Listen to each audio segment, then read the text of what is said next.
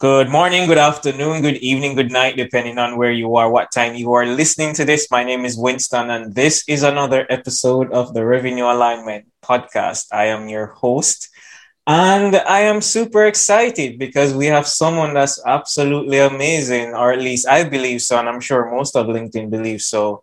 We have Megan Bowen with us. Megan, how are you doing? I'm doing great. Thank you so much for having me on your show, Winston. I'm excited to get into a good conversation today with you. I'm sure it definitely will be.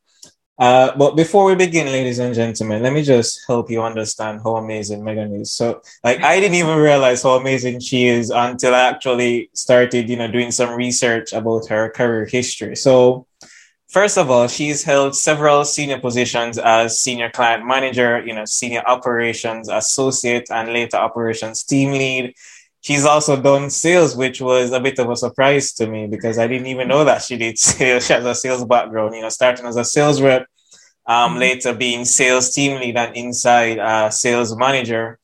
And then, move from that to being head of account management, director of corporate accounts, senior VP of operations, COO at one company, then, started her VP of customer success career. And currently she is the COO and the CCO, which I'm assuming is the chief customer officer at Refine Labs, which is a marketing agency that captures and creates demand for B2B SaaS company. I mean, in a nutshell, of course, I'm only talking about the tip of the iceberg of the amazing work that the guys do over there and women, of course. So, Megan, well, that was a mouthful.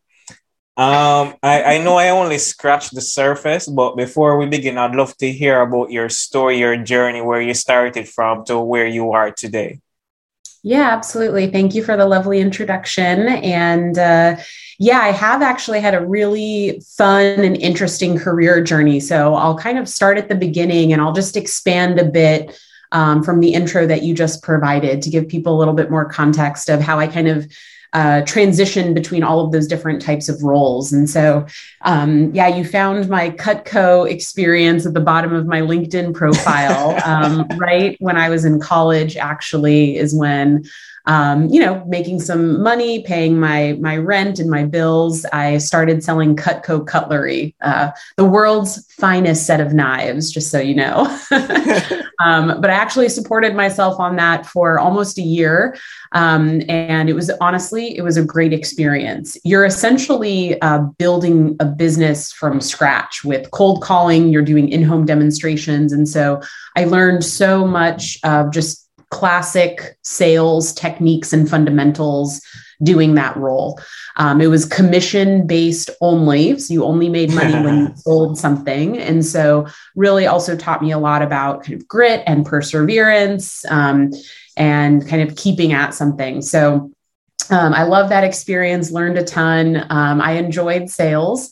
I went to college, got a degree in business, and just sort of like business management, very general. And so right outside of college, I was looking for my first position. And that's when I got a job at an educational technology company called eChalk. So I started as an account manager, essentially. And that was when I really fell in love with account management. I was at that company for almost 7 years. And the account management position there really was a combination of implementation, project management, client management, also renewal and upsell. So I was able to leverage some of my sales skills, also customer support, customer service. It was a very small company. And so I did that role for a long time. At the time, I was very ambitious and itchy to get promoted. But in hindsight, I'm so glad I spent like 6-7 years doing the same job because I really mastered it. I did it for so long. I encountered every possible situation. And that really was like the core foundational experience that I think, again, only in hindsight, I think was really a launching pad for my career. At the time, I kind of hit a wall there. It was a small company. There wasn't a lot of opportunities for growth. I was there. I had a great run. So I was ready for my next job. And I was looking around. And that's when I discovered ZocDoc. So this was 2012. It's like booking a doctor's appointment online. Like, that's amazing. That's such a good idea. Everybody's going to do that. And so they were pretty small at the time. And I interviewed for a couple of different roles, but they actually came back to me and said, we're willing to offer you a job, but only as a customer support agent. So sort of entry level, objectively a step back in my career because I had been looking for more of a senior account management position. They really didn't have that team though. And so I ended up saying, you know what, it's a startup. I took a pay cut, I took a step back, but I really believed that I would be able to find my next opportunity after putting in a little bit of time there. So I took the job and, I was a customer support agent. I was like sitting on a stability ball headset, 12 hours a day, picking up calls and answering emails from patients and doctors. And so what happened there next was really interesting. After being on the phone for 9 months, I was noticing some trends. The company was growing. We were adding doctors to the site. More patients were using it. And they just kept hiring more support agents because we just had more calls, more emails, more problems to solve. And there was a sales team and a tech team, but there was no post-sale or account management function. And what I was realizing was all of the problems that doctors kept calling in about, they were all the same problems. And I was like, man, if we had an onboarding process and an account management function, we could be much more proactive and just prevent these problems from even happening. Whereas I was like, we're being so reactive. All of these problems are coming in. We're just solving every problem, but we're not actually solving the root cause. Right. So the problems are just going to keep happening, right? And so I put a business case together and went to the leadership team and said, look, you need to build out this new team. This team doesn't exist today. If you build this out, you're going to be able to solve all these problems. It'll be a better doctor experience, better patient experience. There will be better retention. You'll have less support issues. And like, this is a no-brainer. This is what you need to do next. And so it took a couple of months and talking about it, kind of campaigning, but then they finally agreed. And then they gave me the opportunity to build the team. So that was my first opportunity building a team from 0 to 25 in 18 months, systems, process, playbooks. And that was when I realized I love building a team, like the whole process of people and systems and process. I was just like, I love having to figure all of that out and build something from nothing. And so that was really a transformative experience. I've kept in touch with a lot of the ZocDoc folks, and the team still exists today that I created, which is awesome. And all of the benefits that I was hoping and expecting would happen did occur in the business. Then I moved on to Grubhub Seamless, online food ordering. They have a big B2B business. They didn't have an account management function on the B2B side. So I essentially went there and I built that account management function from scratch. Loved it. A whole different set of challenges because it was a different business, different, sort of stage of maturity. Had a great experience there. Was there for the IPO for Grubhub, which was super exciting. And post IPO, they went on an acquisition spree. And so my last major project before I moved on from Grubhub was actually consolidating 5 B2B software companies into the Grubhub brand. So like moving the customers over, bringing over the team, killing that brand, did that 5 times. And that's when I saw the most scale. So when I started, there was about 3,000 customers, $200 million business. By the time I left, we had almost like 9,000 customers for 500 million ARR business. And so kind of seeing part of that scale, both through organic growth and acquisition, obviously, they acquired all those companies. Then the company got really big and I was like, I want to build something again. Like I need to go back to building. That's what I love the most. And so I then went back to a startup called Managed by Q. Didn't have an account management team. I was like, I can do this. Built the account management team at Q.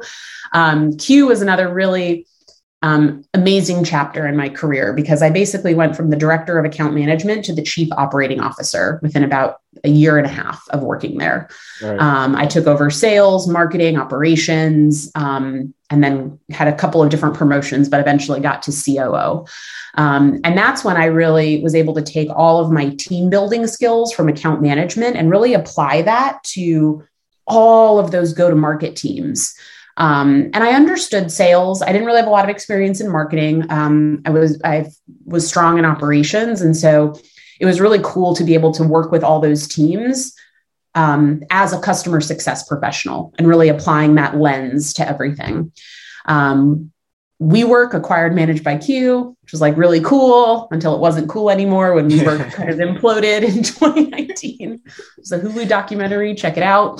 Then I went to a different B2B food company, Platters. I was familiar because of I was at Grubhub for so long. Yeah. They were a smaller startup, really approaching the problem in a different way, which was really exciting, was head of customer success there. I loved it there. The pandemic happened though, and then no one was ordering food to the office. So obviously that negatively impacted the business. We had to significantly downsize the team, and I moved on at that point. And then that's when Chris and I had been building a friendship sort of over 2019 and into 2020. And after I left Platters, him and I reconnected, and he was looking for a partner to build Refine Labs. And I was like, I love to build, so let's do it. And have been working at Refine Labs since the summer of 2020. And we have scaled the company very fast. Went from about 5 to 60 people, from about 7 customers to 40 customers. Our prices have changed from $10,000 a month to $40,000+ a month. And so it's been a really incredible experience in building Refine Labs. And then here we are today. Wow. That was a lot. Wow, that's incredible. I warned you. I was like, how long do you want my interview? Yes, you did. I think the biggest thing for me is, well, it's several things that I think could really benefit marketers in this conversation. The first of that being that you went into a situation where it wasn't necessarily your role or responsibility. I'm talking about that first instance where you built out that account management team. I think it was at the call center when you were a call customer agent. Yeah, I think it was that. And you built out that team. And one of the things is that there are a lot of problems, but most marketers I find tend to look at problems based on how it affects them and not necessarily how it affects the organization on a whole. So when we're going, or should I say, when marketers are going and saying, hey, I want to execute this campaign, or I need budget for this, it's often never from the point of view of, well, does this make sense organizationally? And what's the return of this? It's well, we think it's a good idea. We saw it somewhere, let's implement it. How do you think marketers could really make that mind shift, if you will, to not look on things necessarily from a marketing's point of view, but from an organizational point of view to say, all right, I'm not just thinking about the marketing function. I need to understand how this affects other functions within the organization. How can they make that mindset shift? Yeah, absolutely. So a strategy that I've employed throughout my career that I think has been one of the main reasons why I've been successful is I try to look at everything that I'm doing through 2 lenses: the lens of the customer, right, and the lens of the CEO. So customer first, but I'm going to put myself in my customer's shoes, and I'm going to say, what is their reality? What are their challenges? What are their problems? What are they trying to accomplish? What matters to them? How do they feel? What's important to them? And so, the answers to those questions are going to depend based on the context that you're in, the company that you're at, the product and the service that you offer. But put yourself in the customer's shoes. How is whatever I want to do going to impact them, going to benefit them, going to make a difference in their experience? So any idea you have, you need to shift your mindset of not what you want, but how is this going to impact the customer? And is it still a good idea from the customer's point of view? Right. The second lens is the CEO. So the buck stops with the CEO, right? They are the leader of the organization. They see everything at the 30,000 foot view.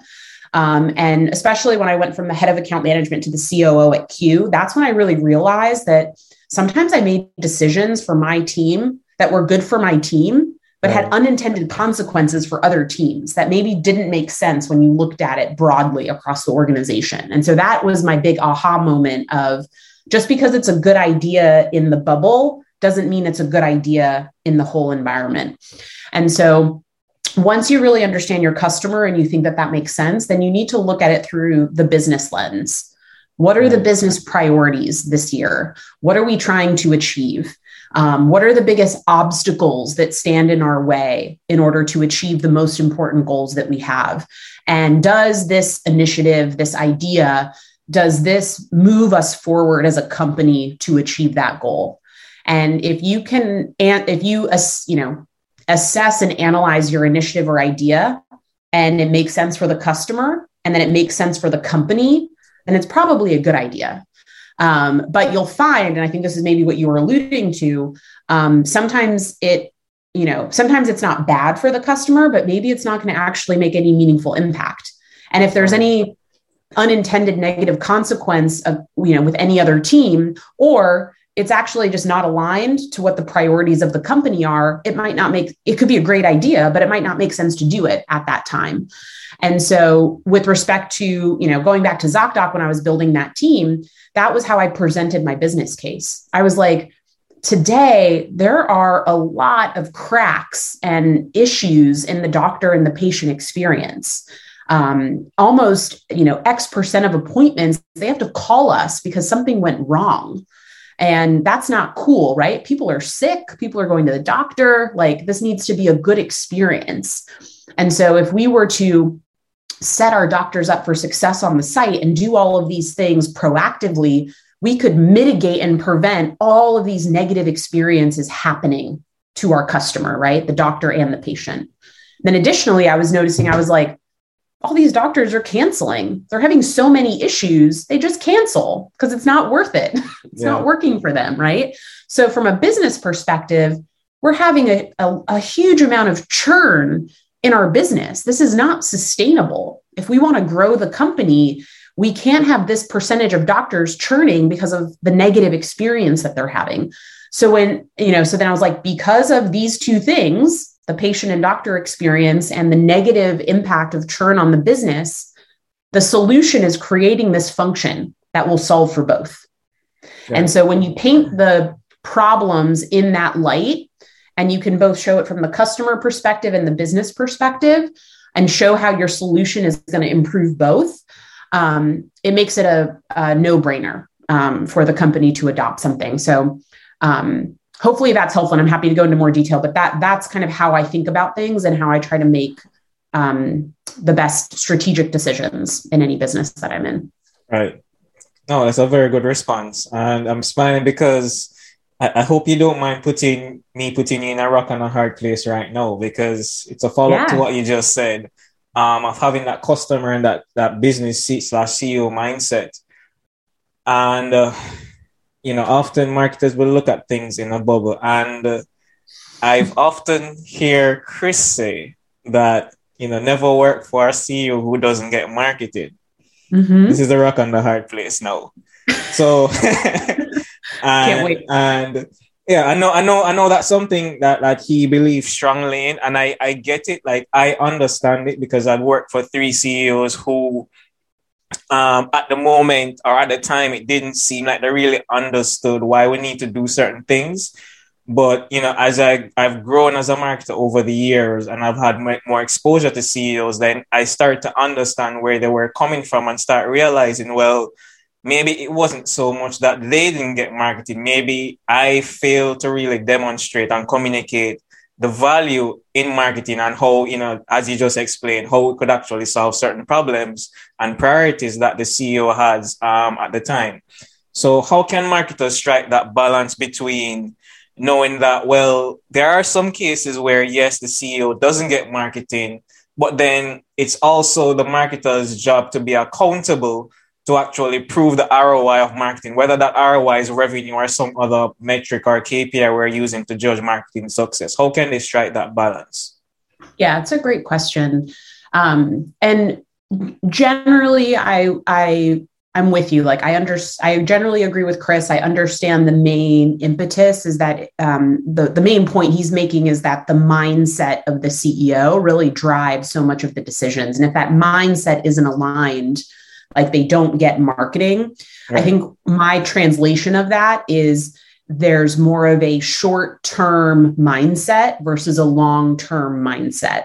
And that drives the bulk of decision making. And the real impactful marketing initiatives that are going to have a lasting impact on brand building and brand recognition and, customer impact, none of that happens quickly.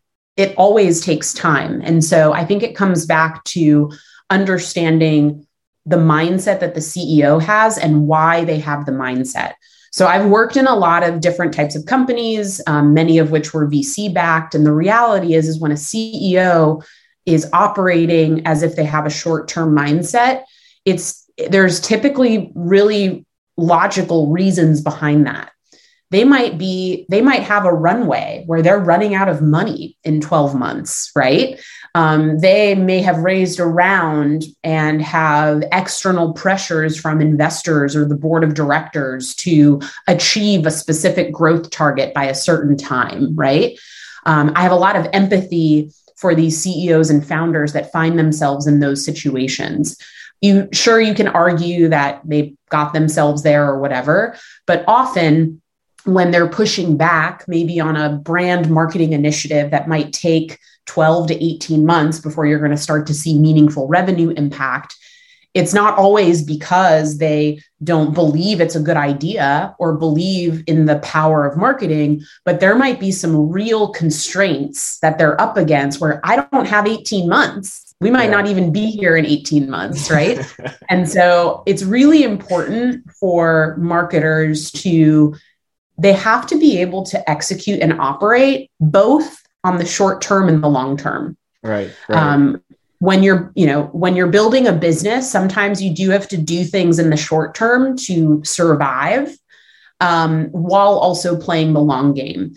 The main problem is if you have a CEO that is so short-term focused and they're willing to make poor decisions or they lack integrity. And that shines through. So when you're in that area, just get out. Like it's not going to be a good place. It's not going to be a good outcome, right? But when you have a CEO that is operating within those constraints, and if you're a marketer and you want to try to communicate the value of marketing and execute a strategy with both short-term and long-term benefits and impacts, you need to consider both, right? So if I was a marketer, the way I would be thinking about this are, what are the next goals over the next 6 to 12 months? And what are things that I can do in the short term to positively impact these short-term goals? So whether that's performance marketing, pipeline optimization, partnering with the sales team, finding opportunities for some quick wins, leveraging the customer base to get some referrals. There are good marketing like activities and strategies that can drive short to medium term results, right? Right. One of them we even deploy at Refine Labs, which is paid advertising. But you shouldn't only do that. And so it's really a combination of, okay, I understand these are our short-term goals, but long-term, we know that we want to, build a great brand, create word of mouth, invest in dark social, all of these other things. So you can do both, but you have to understand, you have to put yourself in the CEO's shoes and understand the constraints and the goals that they are under, and you need to align yourself with them.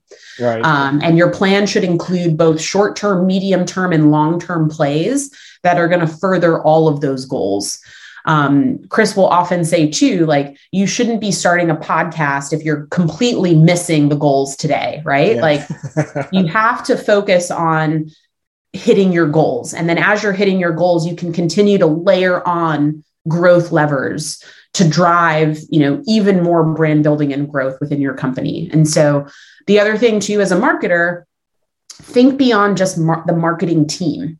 You have to play nice with sales.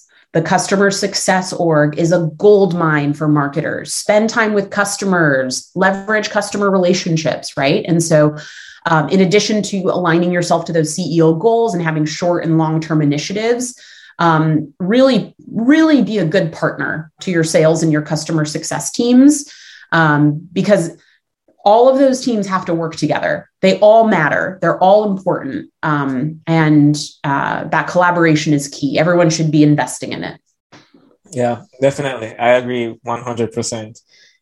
It's actually a good thing we didn't try to rush it for the 30 minutes, because I I haven't even gotten to the actual questions I want to ask you yet. I'm just like spitballing based on your responses you're giving. So yeah. All right, so I have two follow-up questions from what you just said. The first being, let's say you have a marketing leader, and I mean, I know you say you don't have much experience in marketing, but you've been around enough to. I do now, especially at Refine Labs. Yeah, oh, yeah. I joke, yeah. I'm a marketer now by association.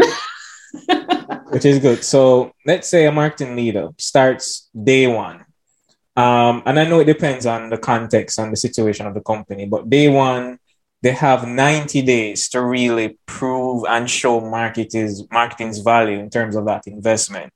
And you spoke about those short, medium, long-term goals. So we're focusing on the short term now. Okay, the CEO is the first marketing hire.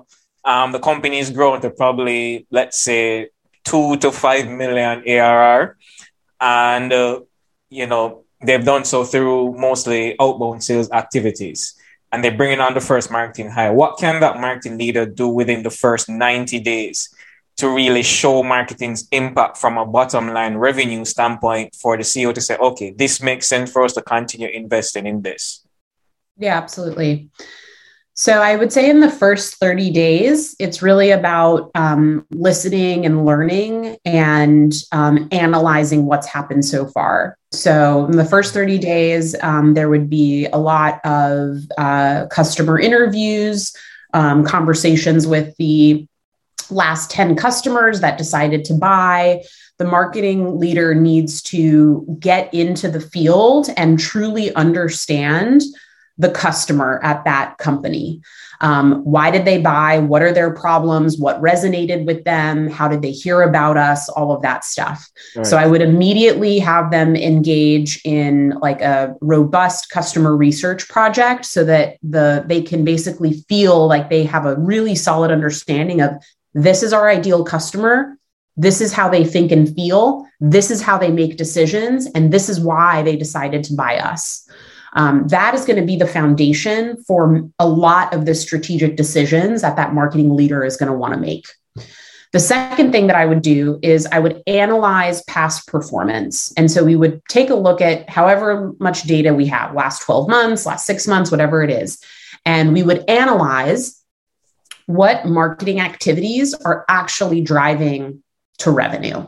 Right. And so, we do this analysis at Refine Labs. We call it split the funnel. And basically we take all leads by source and we map them back to closed won or closed lost revenue. And it's always fascinating because you typically always come to very specific conclusions. These channels are the primary channels that drive revenue. These channels do not. So I would do that analysis so that I would have a perspective of these are the things we need to continue doing.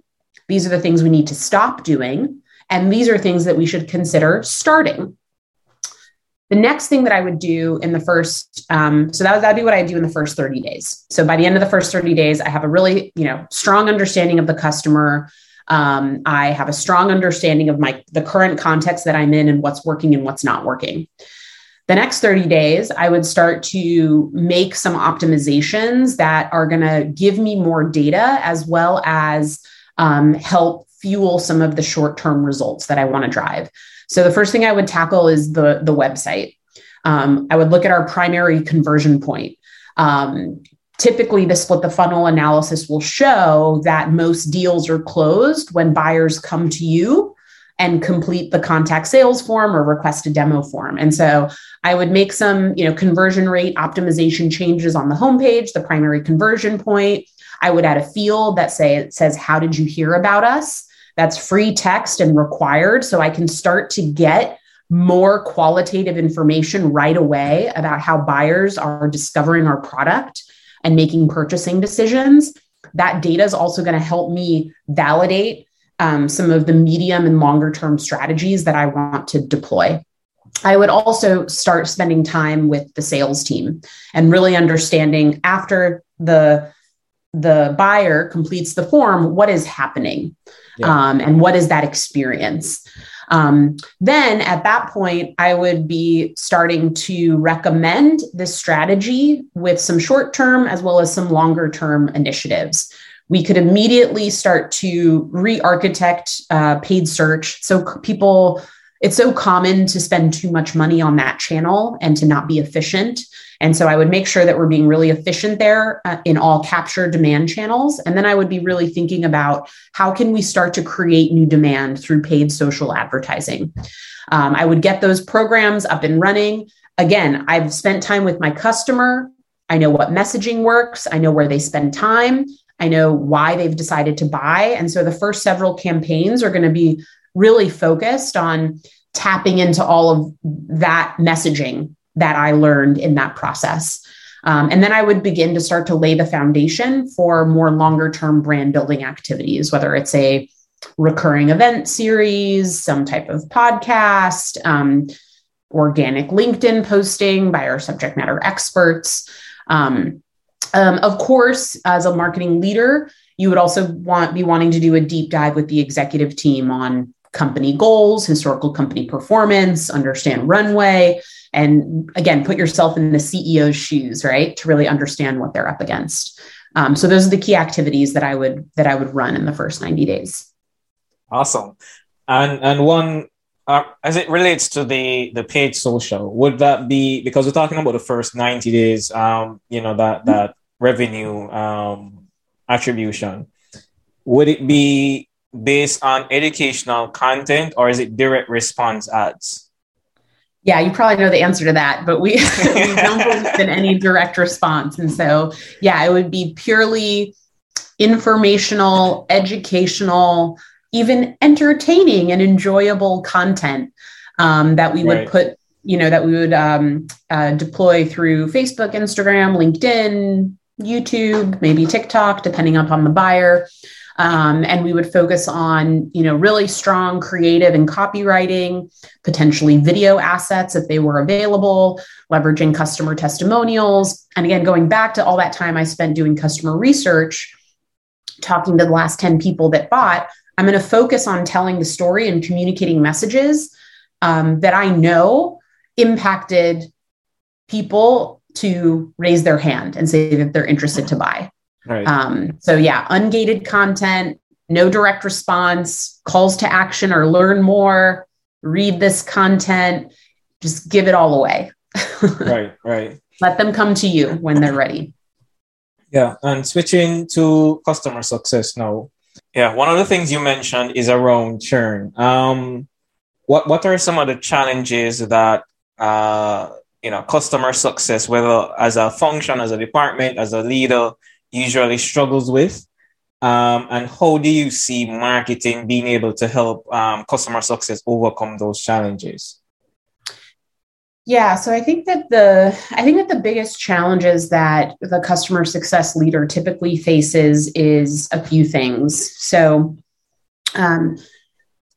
people will often assume that churn is a customer success problem, when it really is a company problem.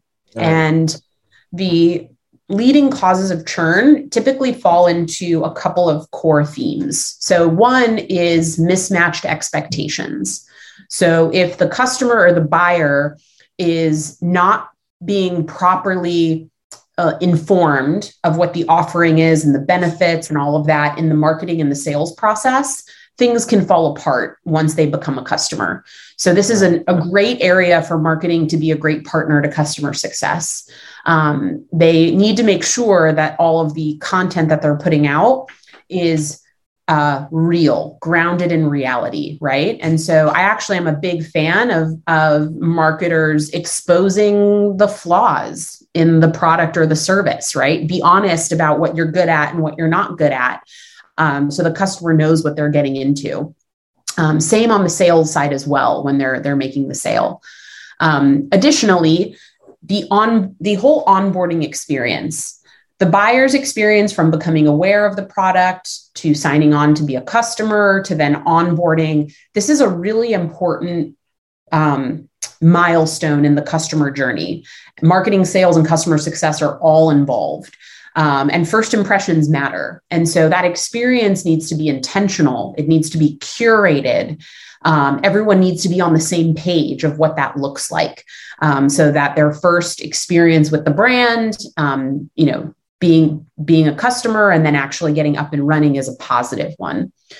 And then I think the other thing is I believe from like a retention and expansion perspective and growth, your current customer base, in most companies, it's so untapped. Right. People can spend so much more time with like customer marketing to, build brand affinity and retention, increase product adoption, create communities so that customers can fuel word of mouth for new customers. Most often at B2B SaaS companies, there's all these different upsell and cross-sell products and services that they offer, right? And educating current customers on other things that they might be able to benefit from to continue to get the outcomes that they want. And so I would say like kind of the awareness and being truthful about the good and the bad and the ugly of your product. And like marketing is a big player there. And then marketing being a really good partner to customer success on really making sure that our customers are being successful, that they have community, that they can continue to grow and expand so that they can continue to get more and more benefits from whatever it is you're selling.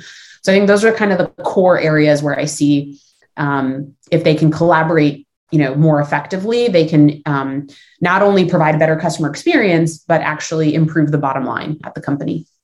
So this is a two-part question. First of all, how can marketing approach, let's say it's non-existent now in the company. How can marketing approach the customer success team or leader to actually start the process of making that alignment happen? And also, what should the marketing team do within the first 30 days once it's been established, that communication has happened to say, all right, yes, we're going to partner together. What should marketing do on their end to launch that program? I think it's just spend time with customers, spend time with the internal customer success team. They're talking to customers all the time. They have a ton of information and especially are able to identify patterns and trends across multiple customers. And so it really comes back to that customer intimacy and really knowing and understanding your buyer.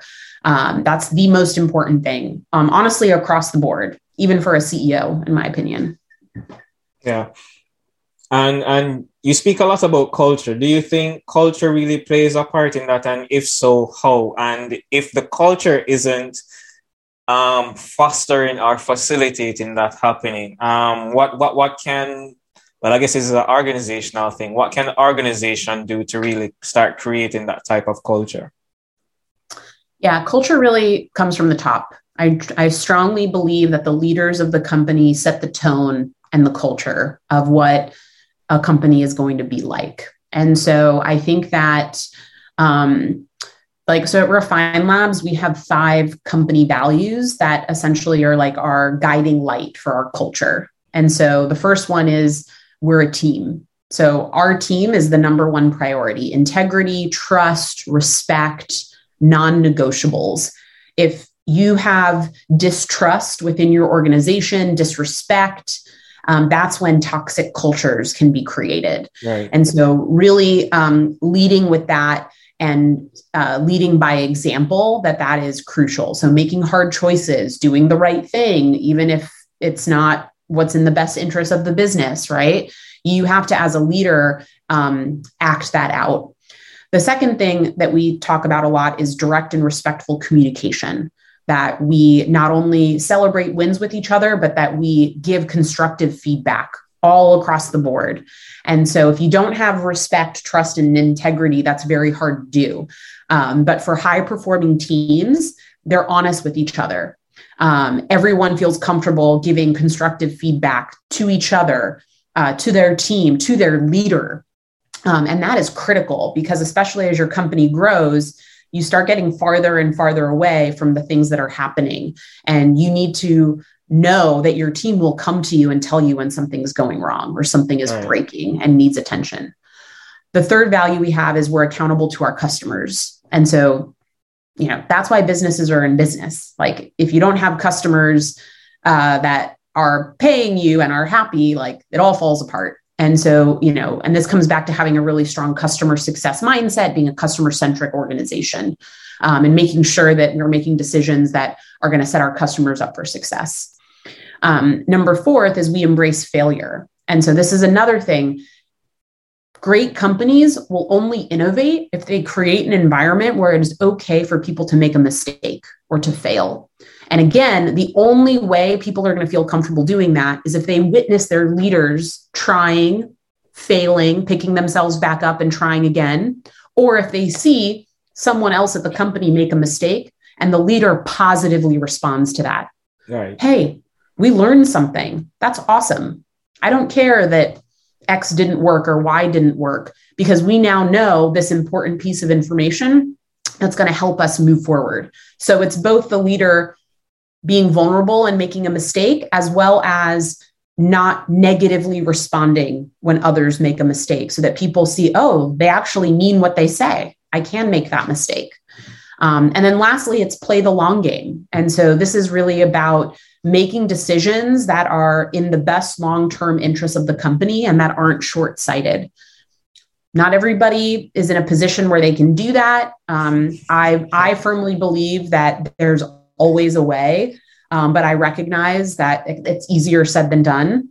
And so culture plays a huge part of this. I talk a lot about this type of stuff in my LinkedIn content. Like I believe that my role as a leader is to create the conditions for our team and our customers to be successful.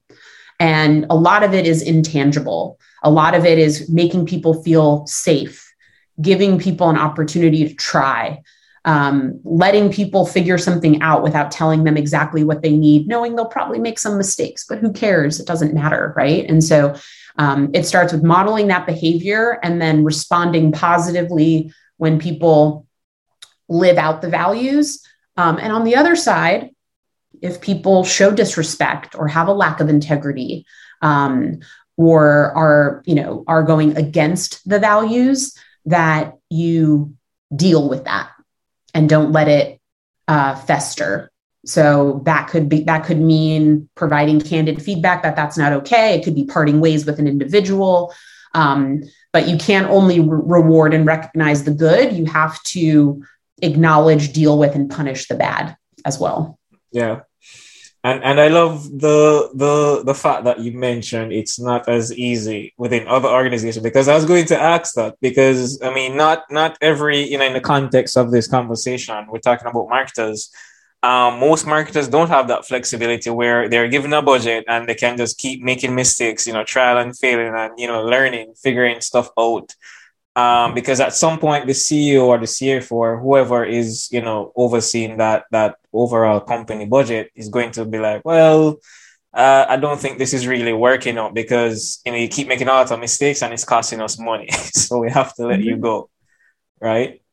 Yeah. And I've gotten at this point in my career where I know these things, but it's only because I've made the mistakes that I talk about not making today, right? Like I've made short-term decisions. I've felt pressure to hit a goal and have done things that maybe weren't in the best interest of my customer or the team.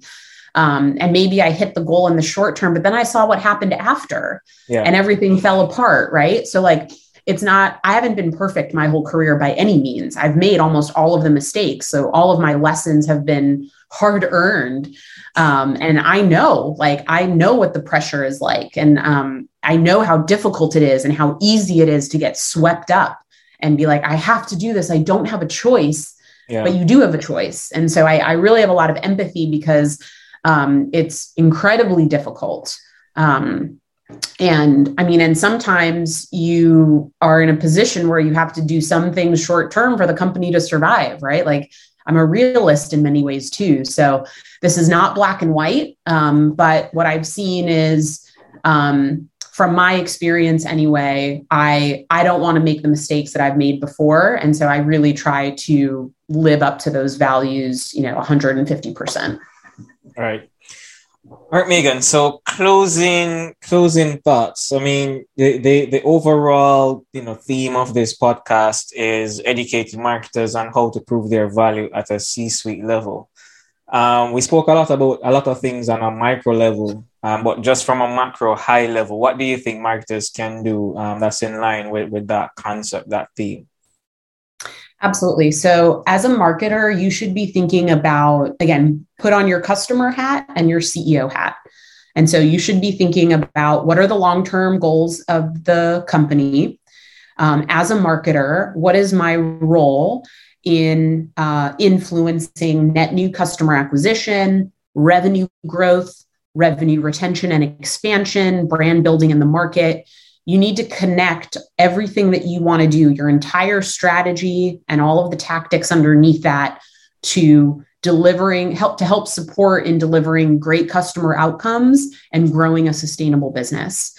As a marketer, a lot of marketers don't think about some really important unit economics of the business. You should understand customer acquisition cost, lifetime value, how much it costs to bring an interested buyer in through your talk to sales form, like your cost per sales qualified opportunity or your cost per demo request. Not only understanding the revenue impact, but the efficiency behind that, and the impact on the customer experience. So I think those are really the key things from a business level that are critical that maybe a lot of marketers historically haven't spent a lot of time digging into. Awesome. I love that. Great closing thoughts, Megan, ladies and gentlemen. And if people need to find you, where can they find you? LinkedIn is the best place to find me. I'm not on any other social media, so that's my one platform. And I try to share, learnings from my experience to help others. So you're not on TikTok? How come? No. The company is. Chris, it's not your thing. Yeah, maybe one day we'll see. I'm considering it. I'm considering it, but we'll see. Megan, so good to have you. Thanks so much again for coming on. Really appreciate the nuggets and the wisdom that you shared with us here today. Absolutely. It was a great conversation, Winston. Thank you for having me. Awesome. And guys, this has been the Revenue Alignment Podcast, and that is a wrap.